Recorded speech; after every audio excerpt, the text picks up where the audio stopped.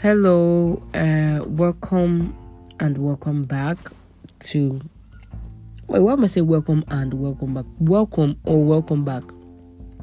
So, welcome for the people just stumbling on this podcast for the first time. Welcome back, obviously, for the OGs that come here every week, every Friday or Saturday or whenever I listen to it. But you shall listen to it so far. I want to say thank you for listening. Number one, and also number two, I want to say thank you for listening. Today's episode, we're going to be talking about coping skills, right? And this is sort of a continuation of last week's episode where we identified stress and how stress is basically the ultimate connection between our physical health and our mental health, in the sense that it affects both of them, and it has such a huge role to play in how much we basically are able to move on not move on, but are able to navigate both of those things, which are vital for our general health and well-being. And so if that sounds something interesting, you can pause this and go and listen to the other one. I had a long pause because I made a mistake, but I am not re-recording this. I try as much as possible to just record once, mostly because I wouldn't say I'm lazy. I want to start talking to myself positively, which brings us to our topic of coping skills, right? But yeah, let me finish that thought. I wouldn't say I'm lazy. I just like to do things at once because I find that it helps to reduce the amount of time I would spend overthinking about it or obsessively thinking about it. And so if I just record at once, it helps me, just so I record at once and I just move on. Like, it helps me to just move on with it, because if I just sit and think, oh, did I make this error? Oh, let me start again. Oh, let me do this. The probability of me finishing that will be very, very low. And so, it just helps me to move on. But yes, that's a coping skill, right? A very unhealthy. No, this is a healthy one. This is a picture of a healthy one where I have understood my stressors. And stressors are basically things that would trigger me into stress mode. And, it's very easy for me to get triggered as a person. It might not be the same for you, right? People are different in their makeup, in their perspectives, in their emotions, and the way they feel their emotions, and just basically everything you could ever think of. We differ, right? But for me, it's very easy for me to get stressed. And I know this. And so I have to be very careful. I have to really employ coping skills. And so what are coping skills? Coping skills are activities, right, that we use in response to stress. And this might be something unconscious, and it feels unconscious because you're used to it, right? It feels unconscious because it's sort of just a response that you started with from a young age. Whatever your first stressful situation happened, that's what you did. It worked well for you. You have continued this even in adulthood. That's fine and okay. But it is very much a conscious process.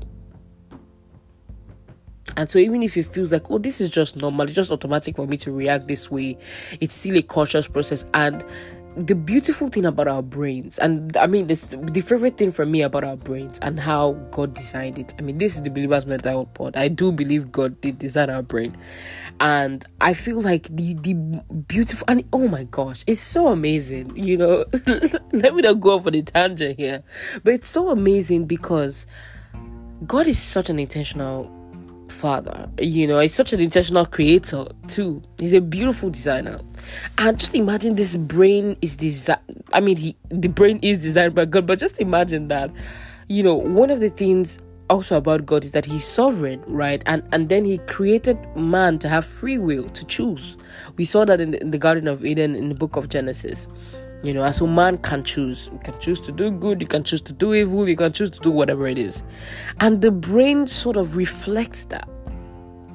in many different ways, in the sense where it's like you can always grow, you can always change. That's beautiful. You can always choose to change. Like, it's so amazing. I mean, the journey might not be like that direct, like, oh, I want to be better and then immediately I become better. No, unfortunately, it's not that easy, but you can choose to, and you can make the choice over and over again. And it's so beautiful that our brains sort of reflect that with the fact that, oh, if I do want to start a new habit, if I do want to change my behavior, if I want to have this behavior modification, I can do this by employing different strategies. But the fact is, I can't do this. And so we're not stagnant. The brain is ever moving, it's ever changing. That's what they call brain plasticity. The fact that the brain is, it can move, it can change, it can develop, it can, it's also beautiful, and I feel like it's just very reflective of God's creative abilities. But that's not why we're here. We're here for coping skills, and it does relate to what we're talking about, because you can build healthier coping skills. If you have realized, oh, I tend to do this when this happens, let me use myself as an example. I know we talked about attachment theory, right, very early on in this podcast in season 1. Season 1 feels like a lifetime away, but season 1 was just last year. So you can scroll down to our episode on attachment theory. And I said I am an anxious avoidant, or that's like the attachment style that I fit into. And the attachment theory is almost like coping, because the attachment theory, like we said, or the attachment style is, or the attachment theory itself is based on the fact that this is how we responded to the attachment or lack of thereof that we had with our primary caregiver while we were children. And so it's kind of like coping skills, in the sense that with coping skills, you're responding to stressors, to whatever is stressful, whatever is stressing you at that moment. And so, do you run away? Do you stay? What do you do? Do you go on a run? Do you leave the environment? Do you start reading? Do you react angrily? What are your coping skills? And it is very important to know your coping skills and to know where they fall into. And fun fact, I did this as my undergraduate thesis when I studied psychology, and and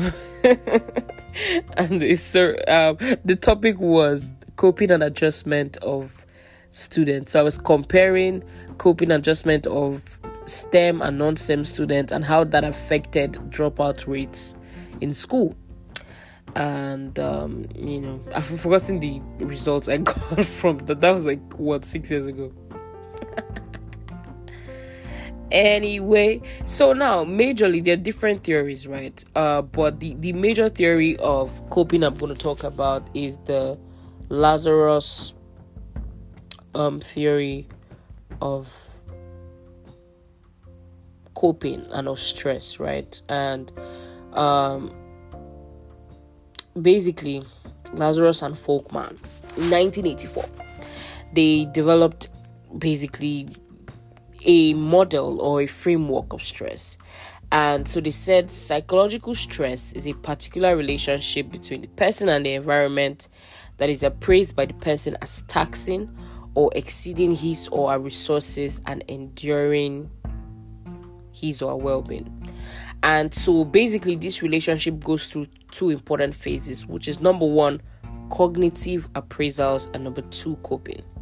And the cognitive appraisal is basically becoming aware of the stress and categorizing it, or becoming aware of the event and categorizing it as, is this stressful, right? Or like, what is this? So it's like, what example can I use? And this obviously, this is very dependent on the person.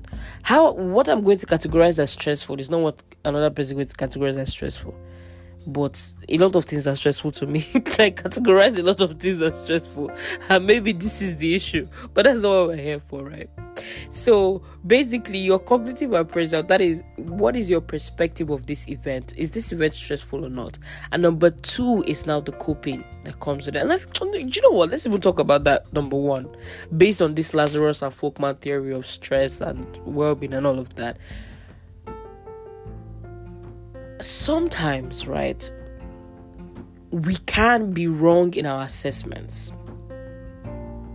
We can be thinking from somebody who has seen every event. As the thing is, when you see living, like just living, like living, as stressful, there's nothing that you will not see as stressful. Because just the idea and the thought that, oh, I have to live, like I have to live in this world. Sorry, I'm laughing. It's actually quite serious. Like that, just that I have to leave. Like this tomorrow. I remember I was praying. Was I praying? I was just talking. I don't know. Maybe I was praying. I don't know. I was just talking about the fact that, like, oh my gosh, like life just goes on.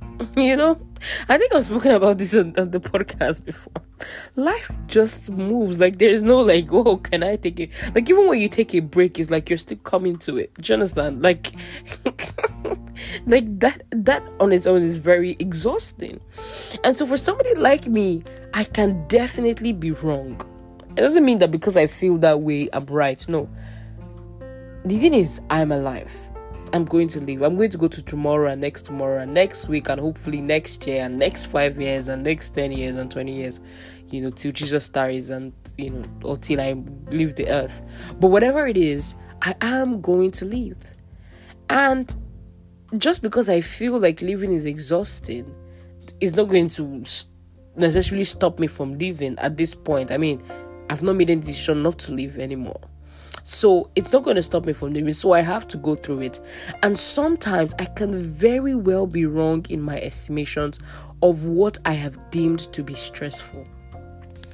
Just because my general outlook on life is that it's exhausting. So even things that are not exhausting, if I will interpret them as exhausting, and that already puts me in a very vulnerable position of being overwhelmed by stress. And so sometimes our perspective can sort of change. I remember 2 episodes ago, I think it was, or 3 episodes ago, I was talking about Caleb. I don't know if he's here or it was on the newsletter. By the way, we have a newsletter. Subscribe. But I was talking about Caleb. Now, oh, that's such a beautiful story, or a beautiful what's it called, explanation of this whole thing. And so the Israelites were in the wilderness and they were supposed to go and look at a land, you know, and just do some surveying and seeing if they could actually just what the land looked like. I don't think it was about fighting them necessarily. It was just what the land looked like. And so they sent 12 spies. And out of the 12 spies, you know, just to spy out the land and see what it's like, 10 people came back and they were like, oh my days, guys, this land is indeed flourishing, but the people there are so large, the people there are so big, the people, see, they will end us. Let's not even go there. The people there are like giants and we are like grasshoppers. That is cognitive appraisal. So their estimation or interpretation of what they had seen is these people are so large, they're like giants and we're like grasshoppers. But then Joshua and Caleb said differently, and Caleb especially. And Caleb said that, you know what, we can take them. So Caleb's cognitive appraisal of this whole thing was that, no, we can take them. Because Caleb had to add the God factor, which those people missed. They were living life like they had no God. You know, they were going through the motions. Maybe like me also, I'm going through the motions. I'm like, every day is such a giant. Every task is Herculean. Every task is so huge and it's so big and I can't do it and I'm so stressed and oh my God, I'm going to fail. I'm going to do this. And I'm living life like I have no God. You know, this is so deep and it's so therapeutic for me. And if you're like me, hopefully this is helping you. But Caleb is not doing that, and Caleb is focusing on the fact that I have a God, and that has affected my cognitive appraisal, which is also coping. It is affected by cognitive appraisal in this. I just saw my eye and I was like, what? It affected by cognitive appraisal in this way, that if I look at any situation, because I take into account, who is by my side and who is for me, I can esteem that I will be victorious. And this is not a huge deal. This is not a big deal. This is not stressful, and this is not bad. Remember, stress is not always bad. Right? It's not a bad thing necessarily.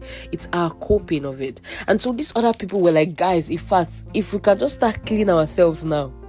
Oh my gosh.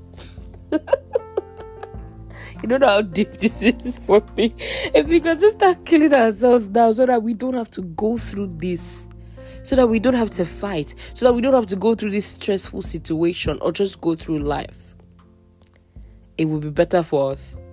But Caleb is like, no, come on. If God is on our side, then for sure we will go through it and we will win. And this song comes to my mind is I think it's correct, Franklin. I hope I'm correct. With Jesus, I can make it. With him, I know I can stand. No matter what may come my way, my life is in your hands. And it's so vital. And I've gone off topic because this was not what I expected to talk. This was not where I wanted the episode to go. But I mean, if it has come to this, then it's important and it's amazing. And it's beautiful also. But our cognitive appraisal and basically our coping, we must focus on this. What comes to your mind when you hit a situation, or when you're approaching anything? What comes to your mind? That's the cognitive appraisal. And how do you handle that? That's the coping, right? And I'm just going to stop here, and then we continue next episode more into coping skills and what they are, which is what we're supposed to talk about this episode, but it will be next episode. So see you next week.